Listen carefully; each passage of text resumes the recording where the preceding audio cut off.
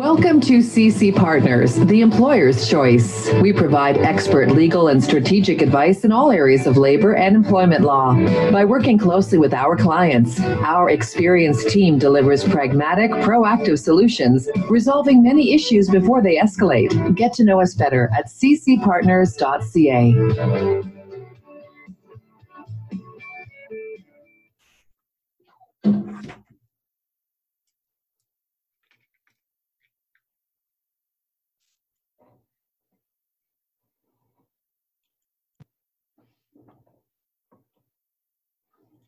Good morning, everyone. We're just waiting as people pile into the webinar here. I see the number of participants climbing. We had our lovely theme song. Hopefully it didn't blast anyone's ears too badly. And we'll just get started in a couple of minutes.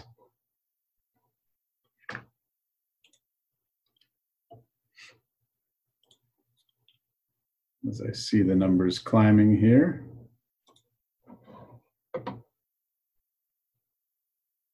We had lots of people registered, so we're just waiting and we'll get started. As you can see on the screen here, we've got 3 lawyers presenting today. And, my name is Kelsey Orth. I'm one of the lawyers at CC Partners. With me today are, I'm not even going to try left to right because I know everybody's screens look different. So I've got Charles Binns and Susan Crawford. So just watching here. And given the fact that everybody's probably looking to get started, and we'll allow for people to come in and join us as they do, our numbers are climbing up as we go. So good morning and welcome to another free or complimentary CC Partners live webinar. If you're not watching us live, then you're listening or watching episode 16 of the Lawyers for Employers broadcast, brought to you by CC Partners. So I introduced myself, and if you missed that, my name is Kelsey Orth. I'll take care of the moderating duties today, so I apologize in advance if there are any glitches, but we're getting kind of experienced at this now, given the new normal that we're all working in. For those of you who are meeting us for the first time, CC Partners is a boutique labor and employment law firm exclusively advising employers. As you can see in the tagline behind me, we are lawyers for employers. When we're not working remotely, our flagship office is in Brampton, right downtown, and we have offices in Barrie and Sudbury as well. Online, you can find us at www.ccpartners.ca. So this is actually the 6th webinar we've presented on employment law issues relating to COVID-19 exclusively. We've done some for a couple different sectors.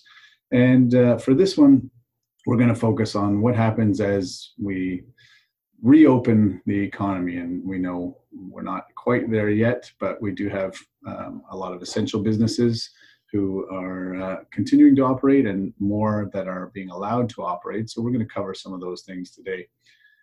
Just a couple of administrative tips. If you have questions, there's a Q&A function on your screen. You'll see at the bottom of your screen. Type those in. We will try to address them in the Q&A portion at the end. Hopefully many of your questions, and we got a couple in advance, will be answered as we go through the materials. But if not, we are going to have a separate live Q&A portion at the end where we'll get a chance to try and answer those queries that do come in. For those of you who missed it, with me today are Charles Binns and Susan Crawford, 2 of our other lawyers here at CC Partners. And with that said, I think we will jump right into it. Let me just call up the slides and start sharing my screen, and we'll get started.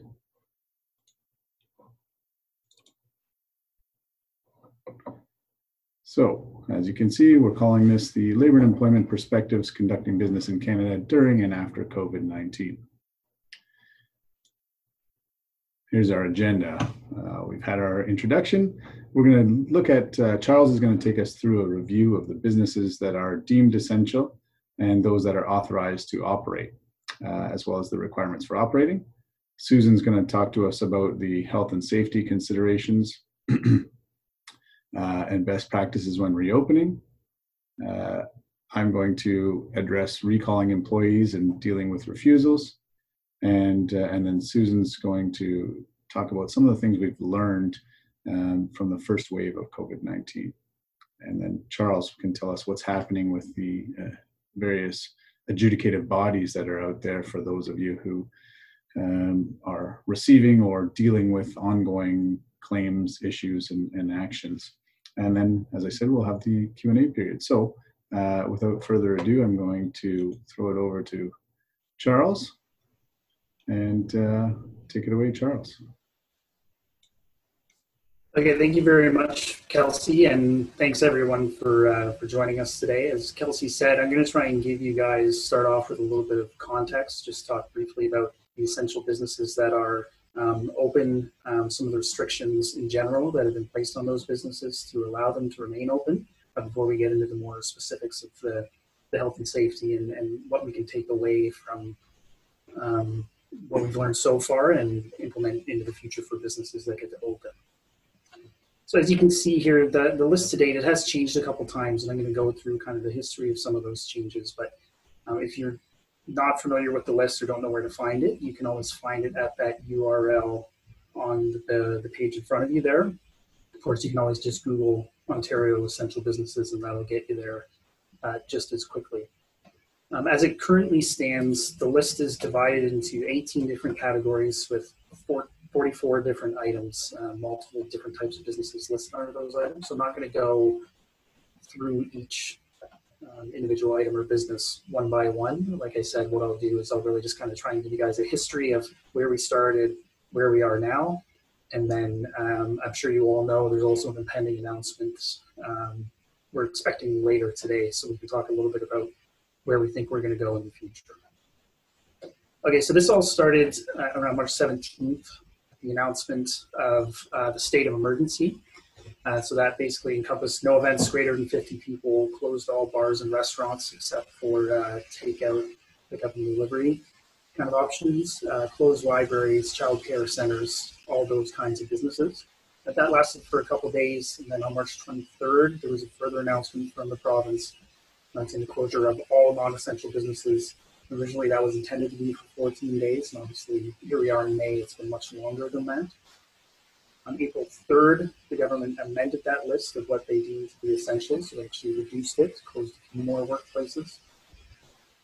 And then that lasted for about a month. Next update kind of came on May 1st, which was the first little bit of good news that we had in about a month. And the announcement allowed certain businesses to open as of May 4th, so a couple of weeks ago. And then one thing we have to remember, though, is that we're not at a stage now where businesses are just being allowed to open and operate as they're used to doing.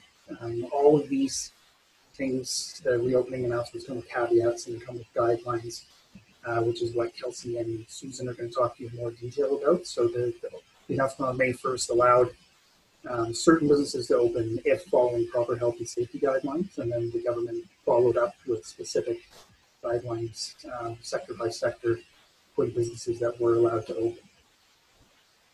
Shortly thereafter, on May 6th, the government announced the easing of some restrictions. So, for example, they had some specific examples for garden centers and hardware stores and other retail outlets. And again, these were combined with certain restrictions. So depending on what type of business you were in, you had to have certain point of sale issues that you had to take care of. You couldn't have anyone in the store. You had to have curbside pickup or delivery options. So it's kind of a theme that I think as we go along and more businesses start to get the nod to go ahead and open up, there's always going to be those caveats that you have to be aware of. As I alluded to earlier, we are expecting an announcement from the government today at 1 p.m. And then based on a CBC News article that came out this morning, I think a lot of the details are yet to be determined, but expecting some good news for the construction industry, retail stores that are not located in malls, certain seasonal businesses. So Premier Ford obviously mentioned marinas and golf courses, so we're expecting something on that today. Certain types of pet services and household maintenance businesses. And again, I know it's good to have some good news. There's no indication about whether that announcement is going to affect these types of businesses over the long weekend or whether it will be forward-looking a week or 2 weeks from now. So as I said, we'll have to kind of sit tight and wait for the announcement of WPM.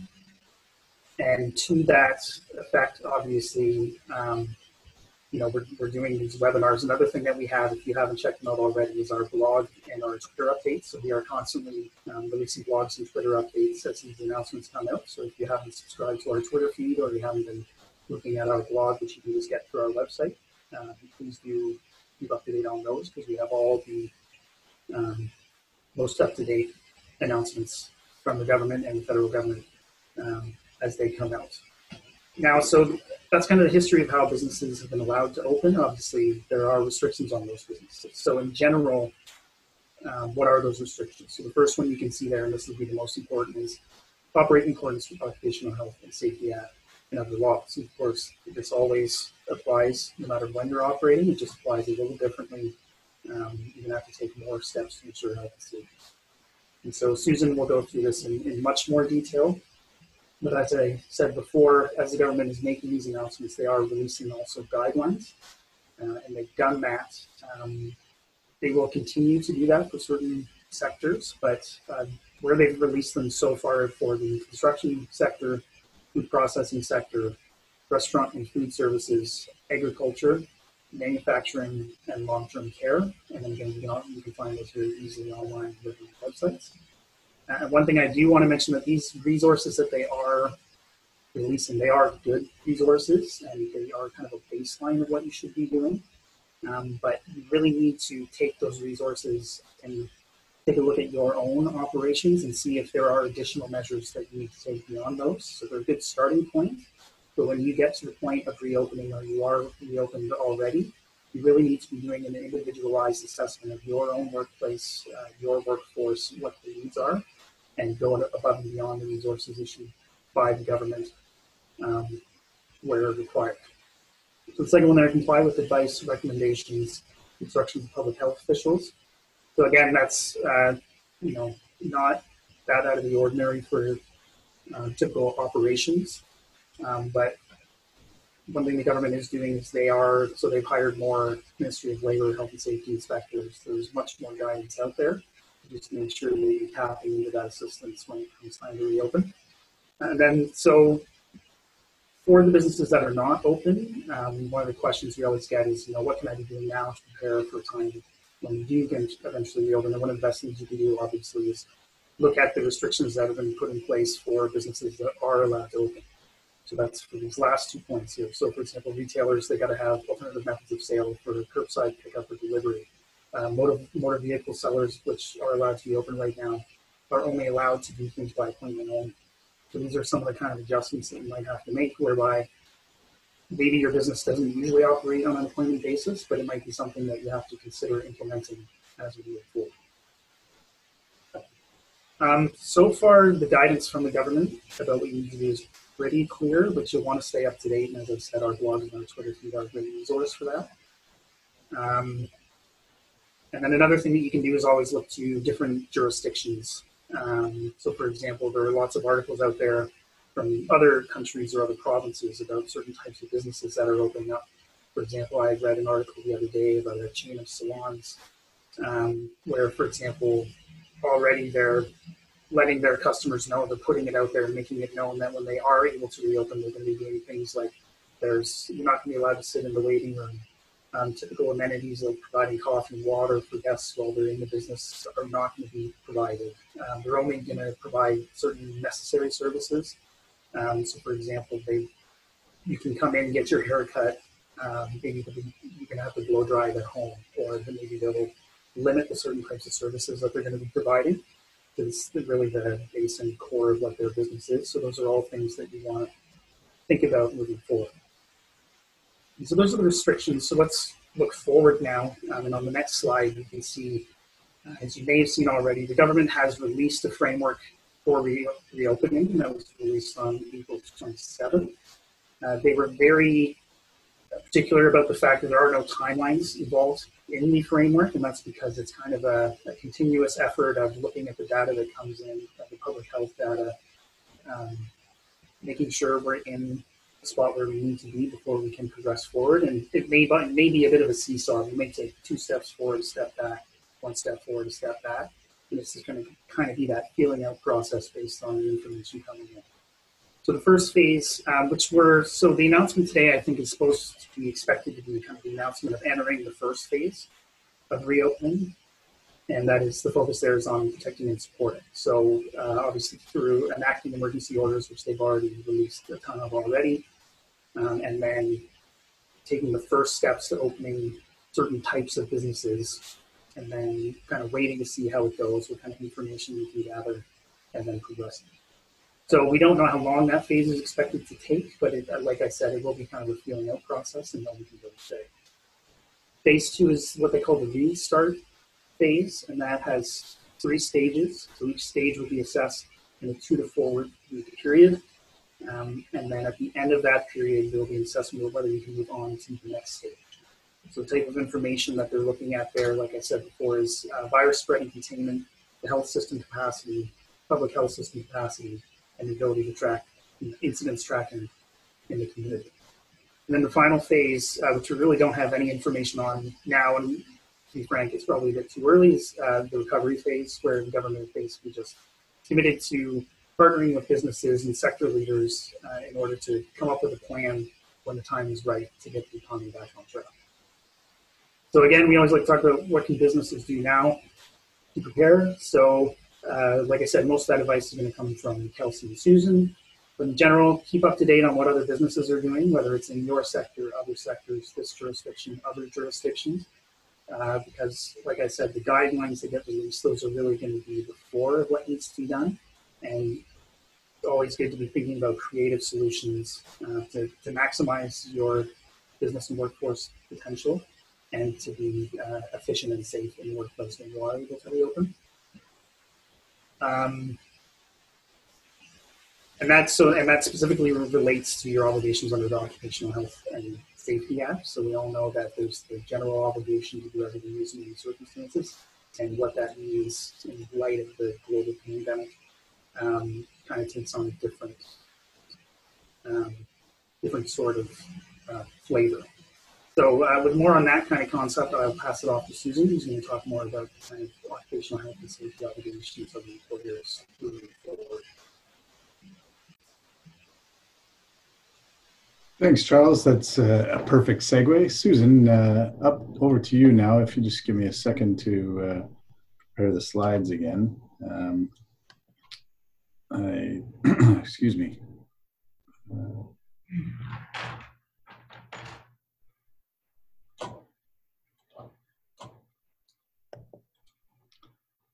Sorry, everyone, bear with me. And here we go. I'll get out of the way. Whoa. I clicked on a link in the slide, everyone. Sorry about that.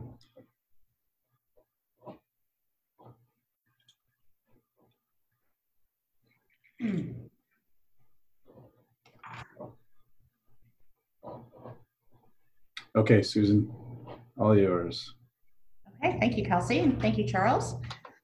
As Charles mentioned, where are we going? Okay. As Charles mentioned, health and safety is going to be a major consideration in the reopening of the economy more generally and in specific workplaces. There are some great resources, as Charles said, on the Ministry of Labour and the Ontario government websites for specific industries to give you some guidance in terms of the things that you're going to need to be looking at before you can reopen your business. The focus, of course, is going to be on the ability to distance physically to contain the spread of COVID, hygiene, and sanitation. And we think that there's going to be an increase in the number of inspections as well. So those are sort of the things I think employers should be looking at in terms of what the ministry is going to be looking at, certainly during the initial phases. There's been a lot of scrutiny of workplaces during COVID, those businesses that were allowed to remain open. We've had a lot of inquiries from clients about employees refusing to work or not being comfortable working. And so we will expect that to increase as things begin to reopen. And as Charles indicated, there have been a number of inspectors hired to deal with the anticipated overflow of complaints. The other thing we always ask our clients to do, of course, is be mindful of the possibility of charges under the Occupational Health and Safety Act if you're found not to be complying with the legislation. For construction projects, that can include a shutdown, and we heard about some of those during the early part of the COVID crisis. The ministry can issue fines or they can actually charge. So just keep in mind those things as we're moving along in terms of what you need to do specifically in your workplace to make your employees more comfortable and to avoid having an inspector in your workplace.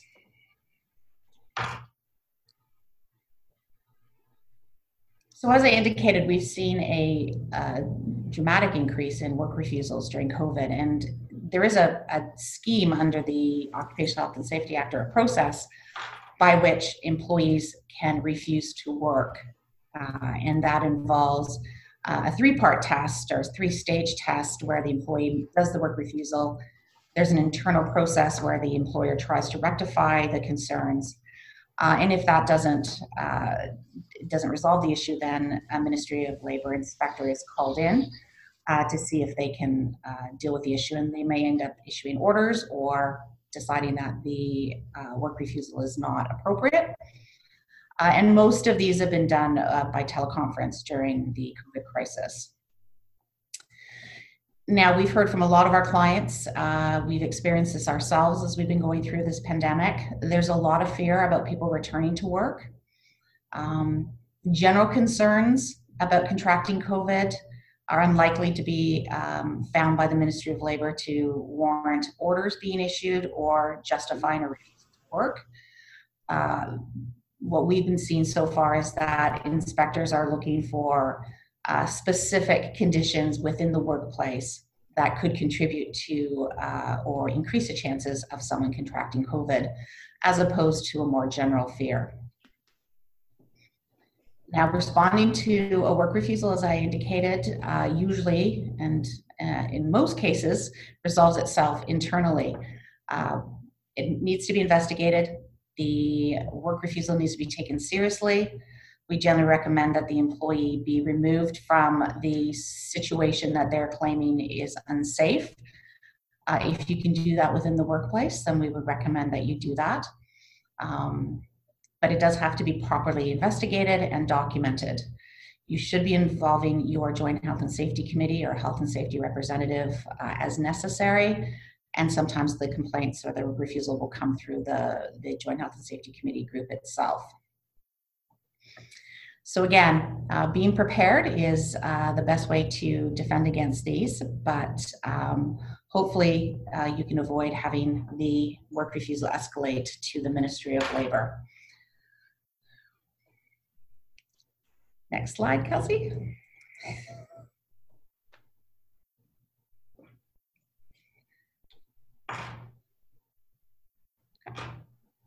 So in terms of the best practices, we want everyone to be keeping up to date, making sure you're compliant with any public health guidelines. There will likely be some sector-specific guidelines introduced by the province. Complying with those will be important. Reviewing your health and safety policies, making sure that they're in place, making sure that they're tailored to your workplace. Those are all things that are going to be important as you're responding to issues from your employees. Somebody returning to a small office environment is going to have a much different experience than someone returning to a large call center where people sit much closer together. And so employers will have to tailor their responses to those concerns based on the workplace and the conditions in the workplace. It would be really important to provide training on how to physical distance from your coworkers. People all have their own perceptions and their own personal space, and so it will be important if you can use actual tools. The lines on the floor. We've done things in our workplace to make sure people understand what 2 meters really means. Making sure you have proper hygiene, sanitizers, wipes, things to make sure that people feel comfortable. I mean, it's really all about making sure that your employees feel comfortable coming back to work, because it is going to be a big adjustment for a lot of employees. Some people have enjoyed working from home remotely.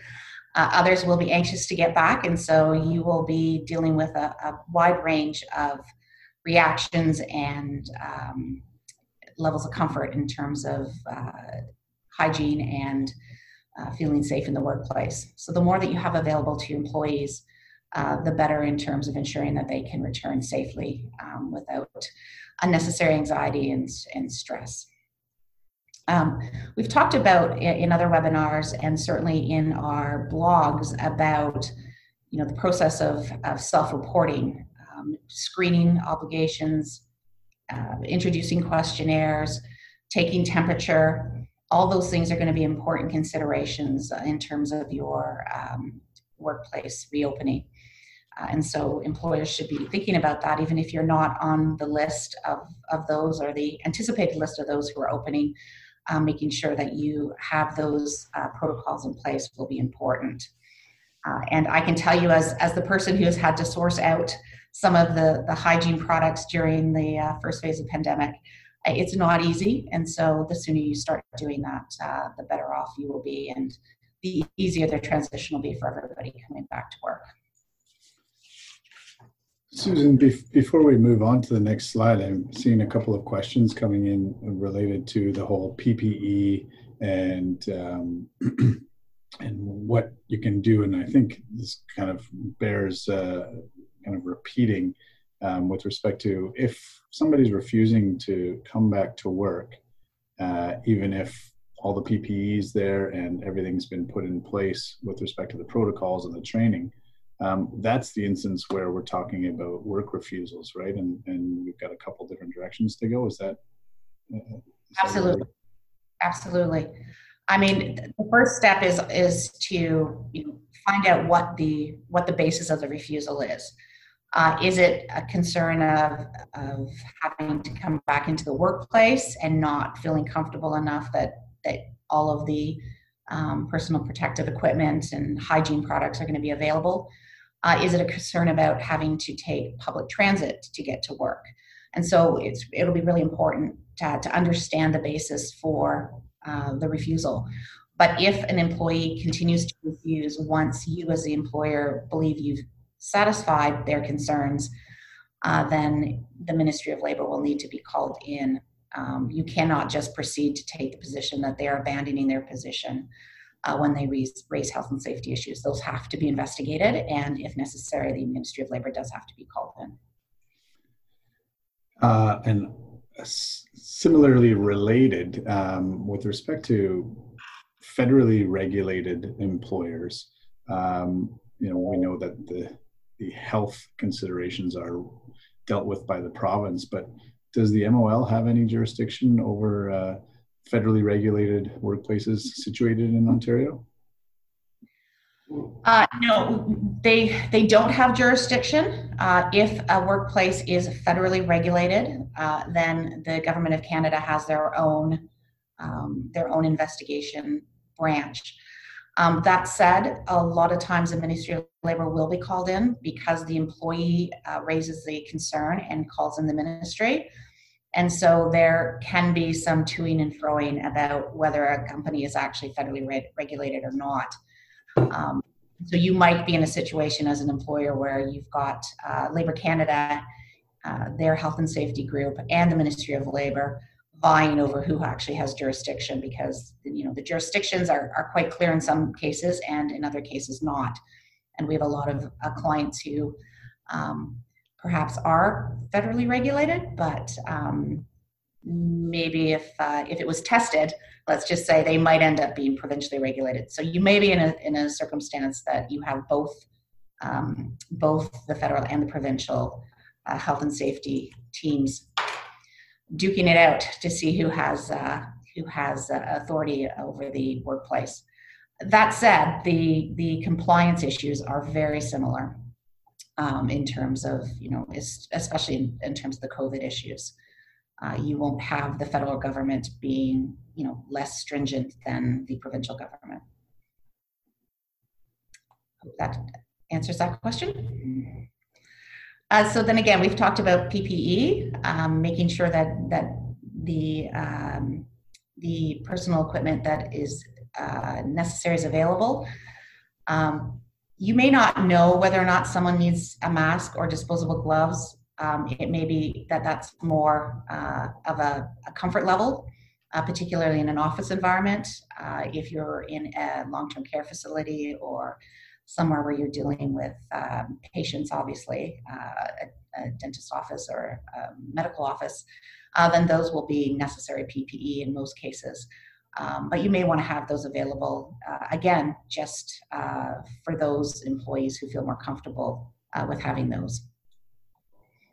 Hand washing stations we've talked about, making sure those are readily available, particularly on construction sites, and hand sanitizers. People will want those close by when they are returning to work. Something that we've certainly found as a law firm, and I'm sure others have as well. It's amazing how much work you can conduct without having to actually do it in person. So to the extent that you don't require your employees to have to be on public transit more than necessary, and you can limit in-person meetings, then you should consider that. If you have a large workforce, there's lots of things that you can do to sort of cut down on the amount of contact people have. You can stagger start times, you can stagger lunches, and all of that will, help in terms of making sure that people are able to distance themselves with the required 2 meters. Lunchrooms in particular can be difficult, and so staggering lunches is one way to avoid that. Allowing people to eat their lunch at their desk during this time period where that might not have been okay in the workplace. All those things can be considered in terms of making people feel more comfortable. And it's important to make sure you're documenting what you do. If you do have the Ministry of Labour inspector in, you'll want to make sure that you've been able to demonstrate that you've taken all the steps necessary and that your policies and procedures are in place in the workplace so that you can respond effectively if you're called to justify the safety in the workplace.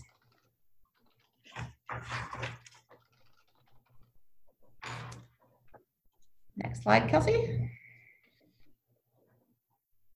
So, Kelsey, we actually had you going in the agenda next, but yeah. So yeah, I saw that too. So let's do that, and then we'll come back to that slide.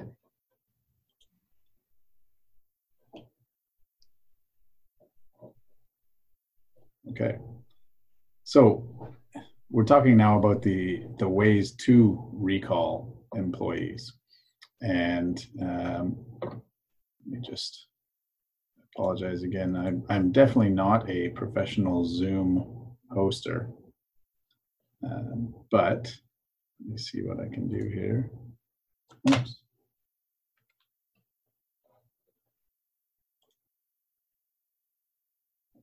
It's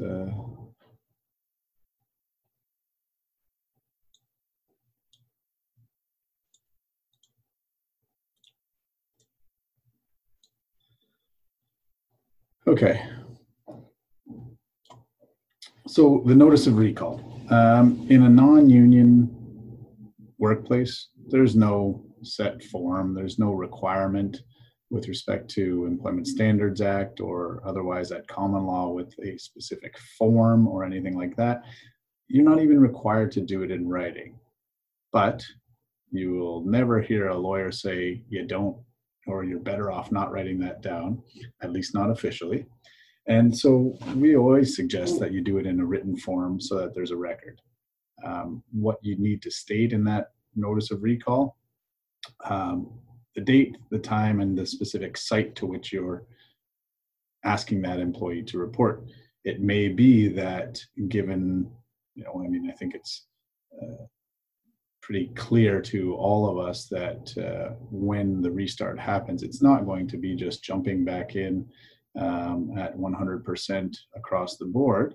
I mean, ideally, employers will be able to ramp up without too much delay, but I think it's safe to say that there may be some adjustments made. And so you may end up having people, in the interest of bringing people back sooner rather than later, shifting around their workplaces and so on. So that'll be important to make sure you're clear about what you expect from employees.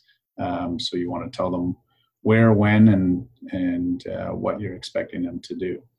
In that time, you heard Susan talk about making sure you have those protocols in place and training. And I think if you're issuing a recall notice, that's a good time to communicate with employees about the various measures and protocols that are in place, and provide any kind of documentation you can about those things and about what you expect from a behavior and conduct perspective for them, and maybe advise them, that there will be opportunities for training once they do arrive. So what happens if they fail to return when recalled? And we're getting a bunch of questions in the Q&A about that, and we can address kind of some of the specifics when we get to the Q&A portion. But essentially, you've heard Susan mention it with respect to the Occupational Health and Safety Act, or work refusals under the safety legislation, either way, whether you're provincially or federally regulated. And certainly that's kind of I won't say the first step, because the first step is to ask the questions, right? So some of the questions we're getting in the Q&A chat are about, well, what about this specific concern or that specific concern? And Susan said it, you have to ask what happens, you have to ask why the employee is not returning. If they provide an objection ahead of time, then you can address it. But if they just don't return, you can't just go and terminate for job abandonment without asking some questions first. And the reason we're telling you or advising you to get all of this stuff in writing is so that if and when a claim comes, if you do your investigation, whether it be under a work refusal or whether it be simply asking questions and determining that there has been an abandonment of employment, you need to have that documented. You need to show the measures that you've been taking and all of the information that you've gathered about the employee and why they say they're not coming back. If you have a union and a collective agreement in place, then there will be specific other considerations you've got to take into account. You're going to have layoff and recall provisions. Do you have people on layoff right now? Are they on a paid leave? How does that differ with respect to the collective agreement? Do you have a letter of understanding to deal with these kind of unprecedented times? Are the seniority provisions otherwise affected? Will people be asking questions about whether their seniority is affected, whether it continued to accrue, all those kinds of things. And you may have specific notice requirements for recall as well. So all those things are going to be specific to your collective agreement. But in general, I think, even when there are requirements under the collective agreement, you still want to include all that safety information. I mean, a lot of it is going to be, like Susan said, about peace of mind. I know you didn't use that phrase, but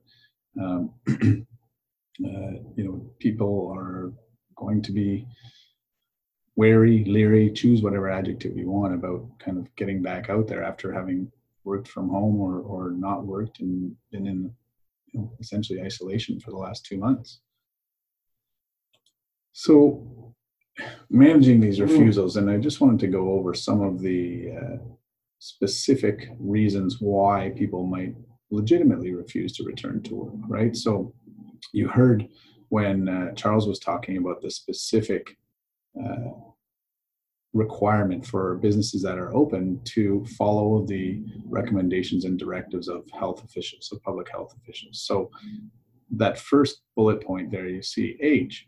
So the Chief Medical Officer of Health has advised that all people over 70 should self-isolate given the elevated risk for severe outcomes. So Whether or not that is specifically protected under the ESA provisions that were the amendments that were made for declared emergencies and declared emergencies, infectious diseases, it's certainly a human rights element. And, I think it would be pretty easy to demonstrate that there's a need to allow that kind of a work refusal there when there's a demonstrated danger, right?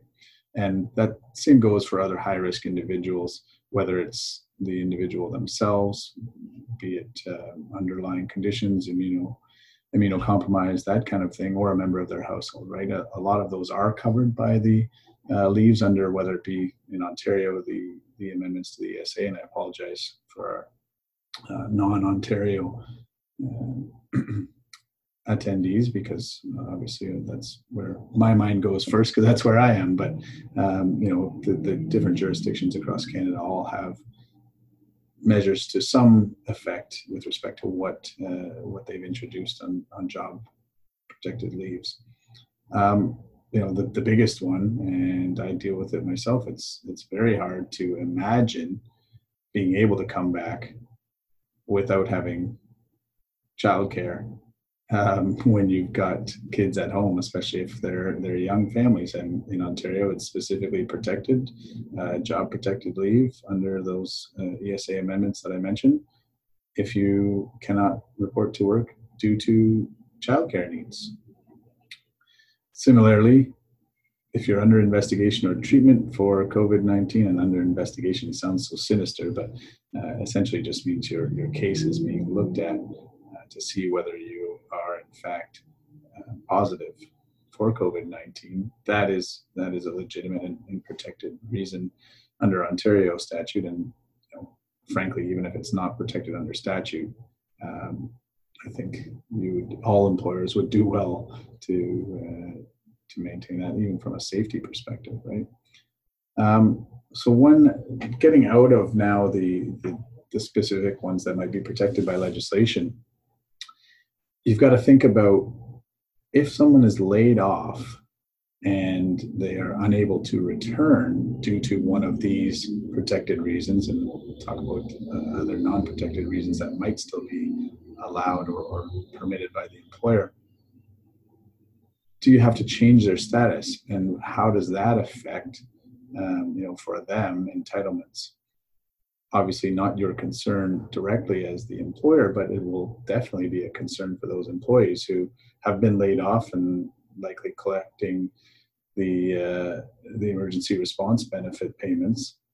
And now they're being recalled to work, and they cannot because of one of the job protected reasons. Well, then that's a leave of absence, and that should, in our opinion, not affect their entitlement, but things may change, right? And so you've got to be clear with them about what is happening to their employment status.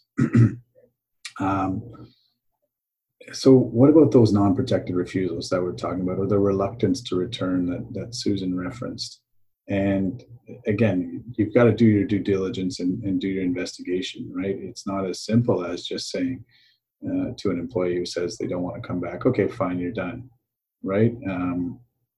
I think in the circumstances, if that were the case, if an employer took that position and an employee made a claim, any adjudicator is going to take a look at this context and say, employer, that's unreasonable of you.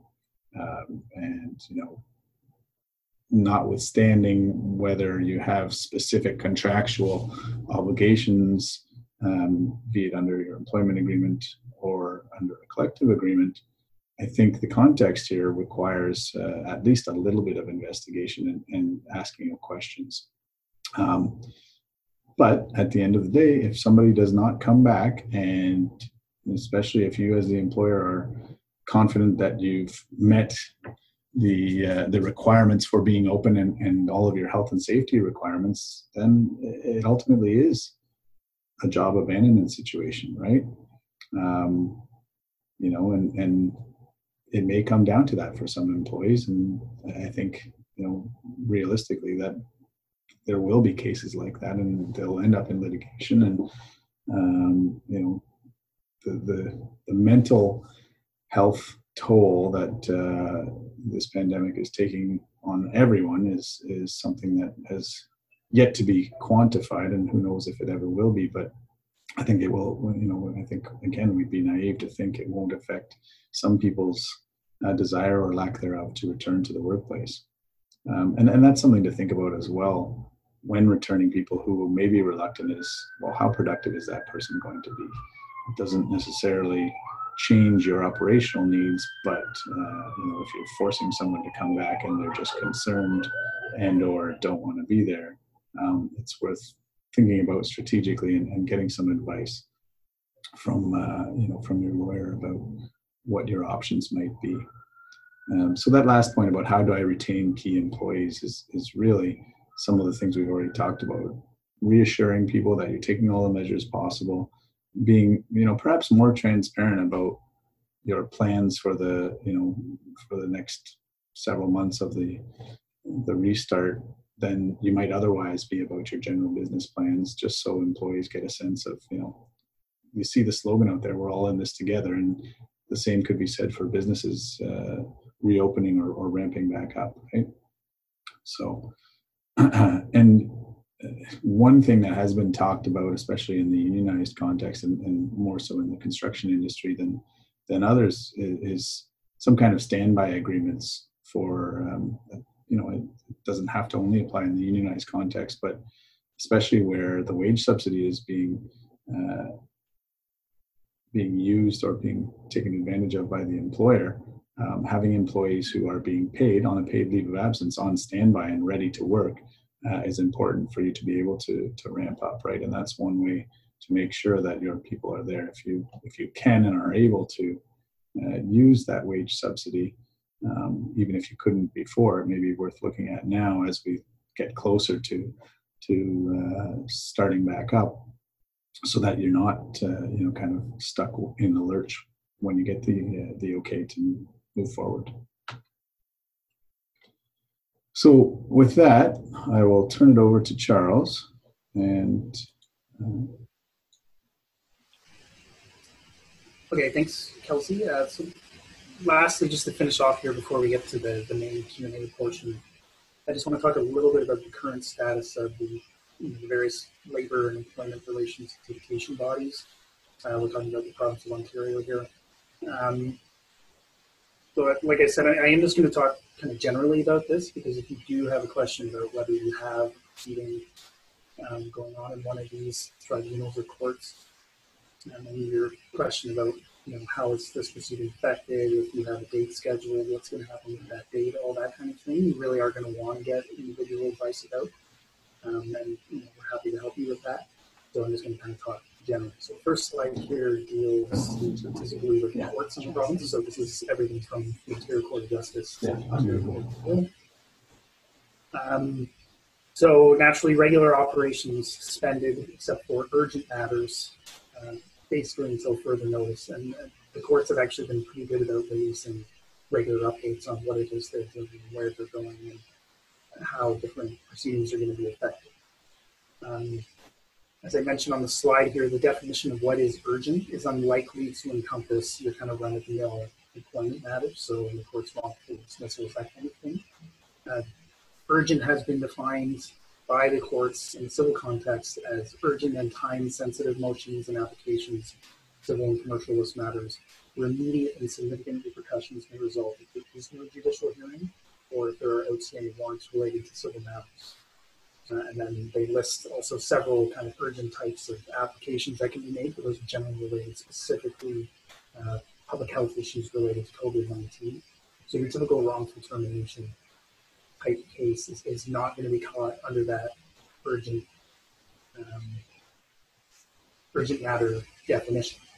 However, the one exception you can see right under the third bullet on the screen there is to do with injunctions. Now, the likelihood of these arising, it's probably mostly contained to the public sector. In fact, we've already seen one with respect to long-term care homes where an injunction proceeding was actually successful in having basically, the facts of the case were a little bit more complex, but basically forcing long-term care homes to live up to certain type of statutory obligations.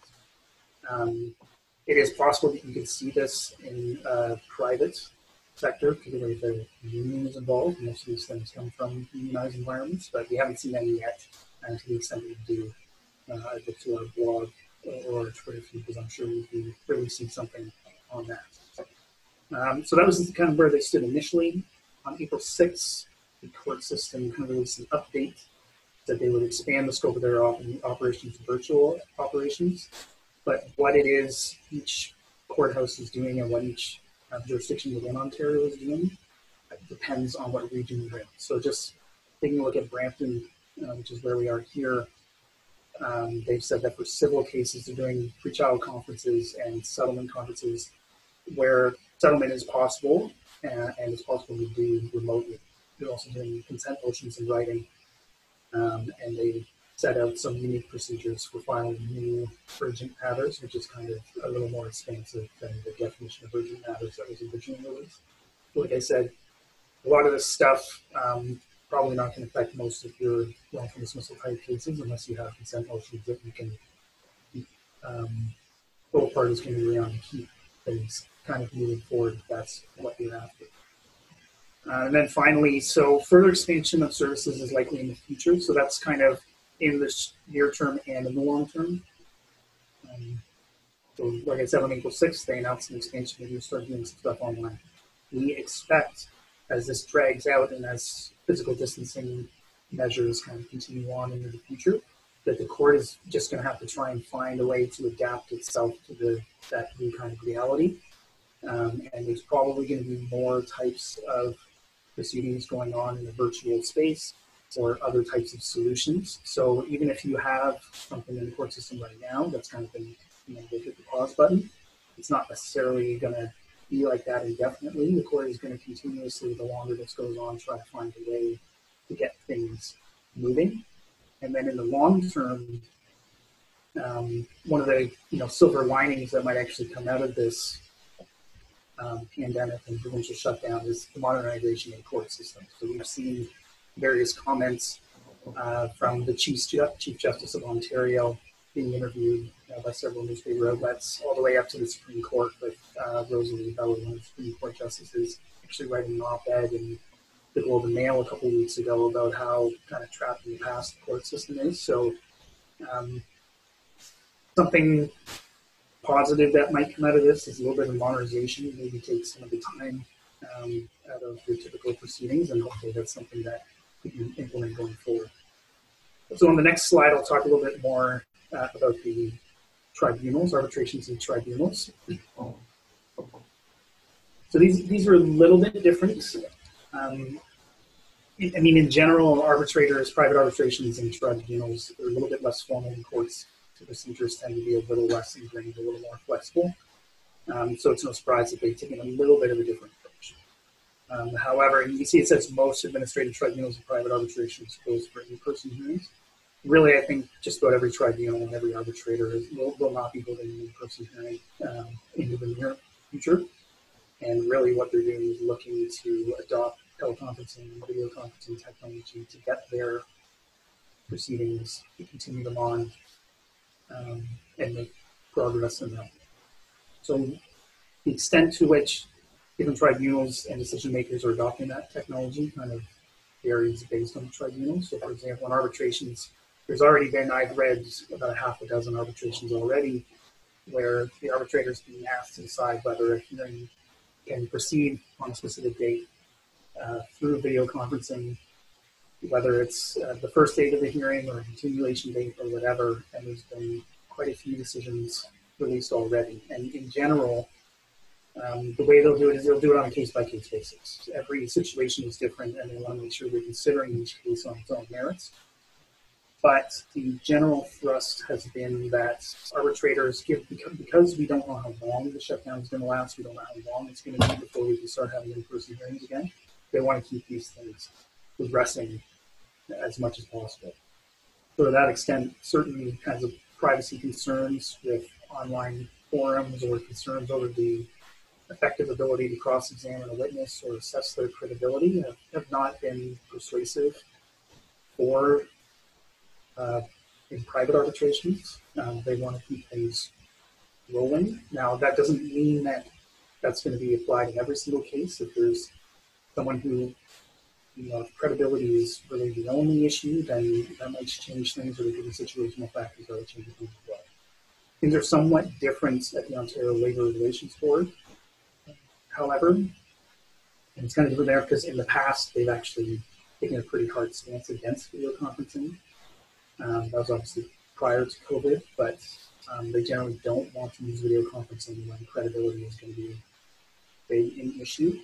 I haven't read any post-COVID decisions on that matter, so I suspect they will be a little bit more flexible, but they've already kind of established the fact that they don't like using video conferencing in certain situations if they don't have to. So that may lead to more types of labour board proceedings being pushed off in the future. With respect to the Human Rights Tribunal of Ontario, I haven't seen any decisions from them, but that they are generally more open, I think, to video conferencing, so they'd probably be more in line with private arbitrations than they would be with the labour relations. Impact on timelines. So the issue here started on March 16th with the announcement of the state of emergency. An order was made under the Emergency Management Civil Protection Act, basically suspending all timelines and limitation periods from March 16th onward. So if something has happened March 16th or onward, the limitation period is not going to start to run until the state of emergency is lifted. So you may actually see some things coming in at a later date than you would expect. Time limits, so the suspension of time limits applies to all decision makers tribunals, but the tweak with the time limits is that it's at the discretion of the tribunal or decision maker. So far, the Labour Relations Board is the only tribunal to come out and say we're actually not going to suspend time limits. They walked it back a little bit and said that they'll suspend time limits for some things, but for other things they won't. But in general, time limits, so the time you need to file a response or the time you need to take some sort of action, are suspended during the length of the state of emergency. So again, if you have a case in one of these tribunals moving forward, you're going to want to get individual advice about the extent to which that case is affected by the suspension of those time limits. And the last thing there, what if I object to proceeding via video conference? So this is relevant now, as I discussed. There's lots of arbitrations already out there where particularly employers are objecting to proceeding by way of video conferencing, and it's going to be determined on a case-by-case basis. As we move forward, though, the likelihood that your case can or will be heard through the use of technology increases. So the effectiveness of an objection, or the likelihood that your objection will be rejected, kind of increases generally as time goes on. And we may actually get to a point where the tribunals are coming out and just saying, these types of cases will be heard by video conference. We're not there yet, but it's something to keep an eye on. And so that's about it. That's a general update. Like I said, if you have any questions on here, it's much better to get individual advice about your individual case. But with that, I'll send it back to Kelsey. We can start the general kind of Q&A. Thanks, Charles. And actually, since we skipped that slide, thinking it better for a wrap-up, I'm going to go back to Susan to talk to us about what we've learned from and through this process. What have employers learned from this COVID-19 pandemic? Okay, thanks, Kelsey. Wow, we learned a lot, actually. One of the biggest things that we've seen in terms of giving advice to employers is the whole question about whether or not an employer has a right to temporarily lay off. We've had mass temporary layoffs in the last several months. And unfortunately, a lot of employers do not technically have the right to lay off because they don't have that right in an employment agreement or in a policy or past practice. So for us, one of the biggest lessons that we've seen from our employer clients is the value of an employment contract, the need to have greater flexibility when you're dealing with a pandemic like this. I have a lot of clients when we draft employment agreements and we recommend a layoff clause, they'll say, well, we just don't lay people off. That's just not something that we've ever done or something that we ever will do. Those same clients have now come back to me to say, what do? I can't keep these people employed. I'm a non-essential business. They can't work remotely. And so we've had to work through those issues. And, surprisingly, we haven't seen that many cases. I mean, Kelsey and Charles can jump in, but we haven't actually seen that many cases of employees claiming that they've been dismissed as opposed to being laid off, which is great. I mean, we don't know what will happen when people are asked to be recalled to work. But the whole issue is whether or not a temporary layoff is actually a dismissal, a constructive dismissal, because there is no right in the employment relationship. And this applies to non-union, not unionized environments. So employment contracts, I think, are becoming increasingly important. They're the best way to create that flexibility. We've had some questions about, and we'll talk about them in the Q&A. Can we change people's start times? Can we reduce their hours? Are there other things that we can do in order to help bring people back safely, or to respond to the fact that we're just not, ready to bring people back full time? That's where an employment contract is really important. And we could do a whole webinar on employment contracts. And in fact, I suspect we will be doing one in the near future because there's a lot of issues involved. It's a legal document. And so there are legal issues that have to be complied with in order to make sure that you have an enforceable agreement. But we are strongly encouraging employers to take a look at their employment agreements. If you don't have employment agreements, you should be considering them. There are some special things that you need to take into account if you want to change your employment contracts for existing employees. And so you need to take those into account. But we would say that would be, from the perspective of having flexibility, that would be one of the things that we would be recommending to employers now more than ever. We've had a lot of questions as well about vacation policies and sick leave policies and how those impact the employer's ability to have flexibility when they might not have as much work for people. The Employment Standards Act does say that employers can decide when employees take vacations. There are some vacation policies out there where employees have more choice. And of course, in a unionized environment, the collective agreement is going to dictate what an employee's vacation entitlement is.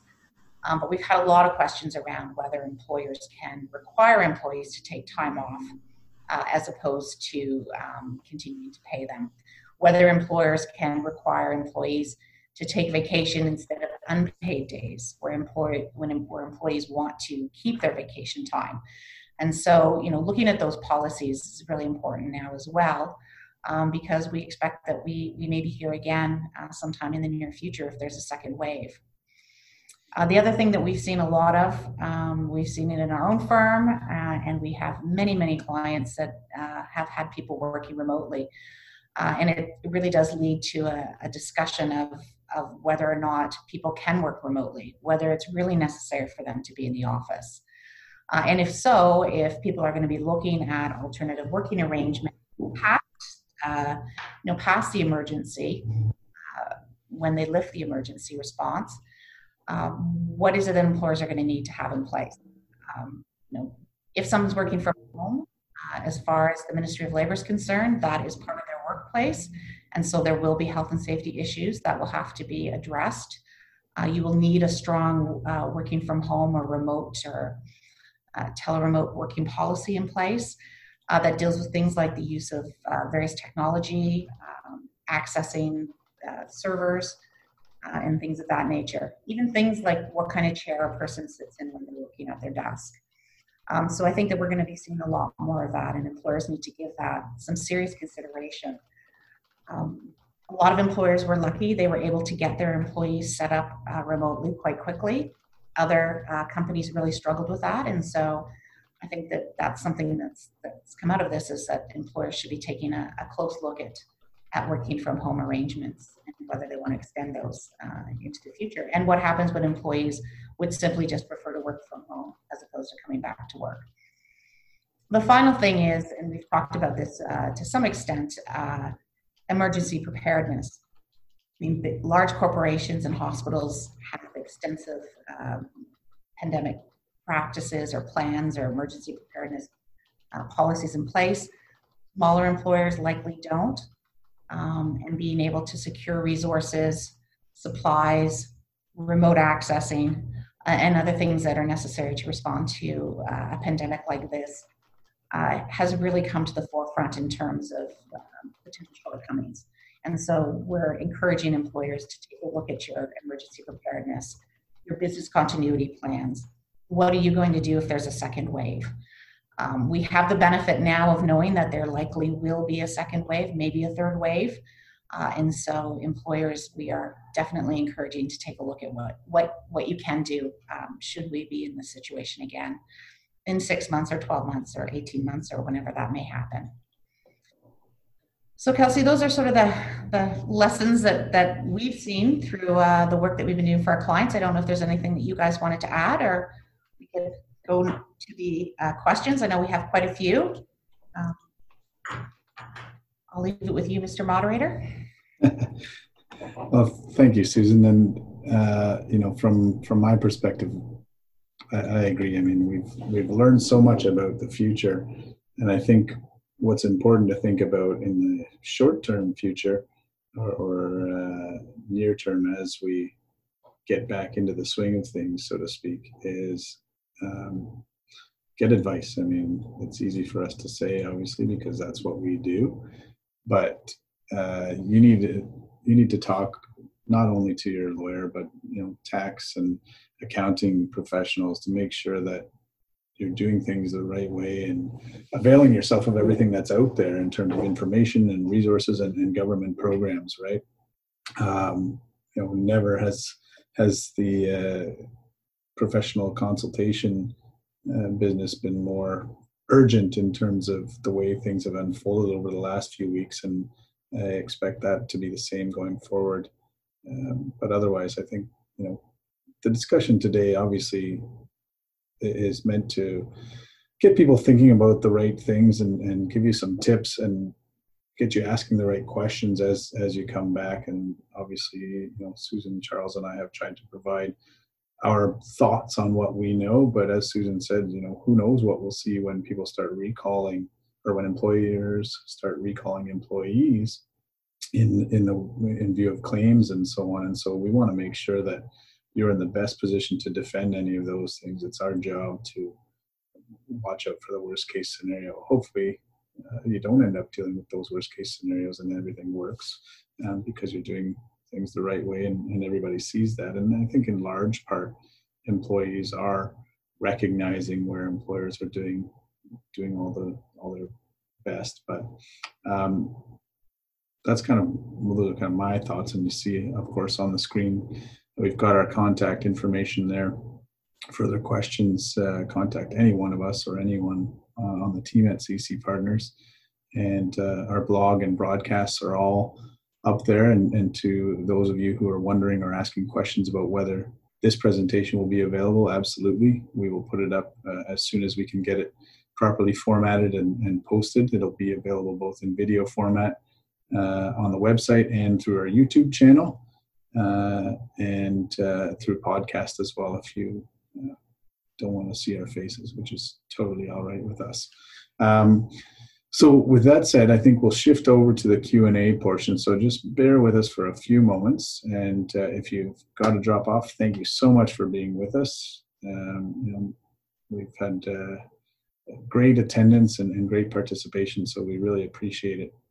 And feel free to join our mailing list. As Charles mentioned, we do our best to get what we know out there and what we think out there on a daily basis, whether it be through our Twitter account or on Facebook page, LinkedIn, all of that stuff. Wherever you like to get your news, we're there, and we're trying to provide it all to you. But signing up for our blog, which in normal times is usually just a weekly affair, but seems like it's been daily or twice daily lately as things get updated. Thank you all for participating, and if you can hang on, we will go through some of the questions that we got in just a moment. Thanks.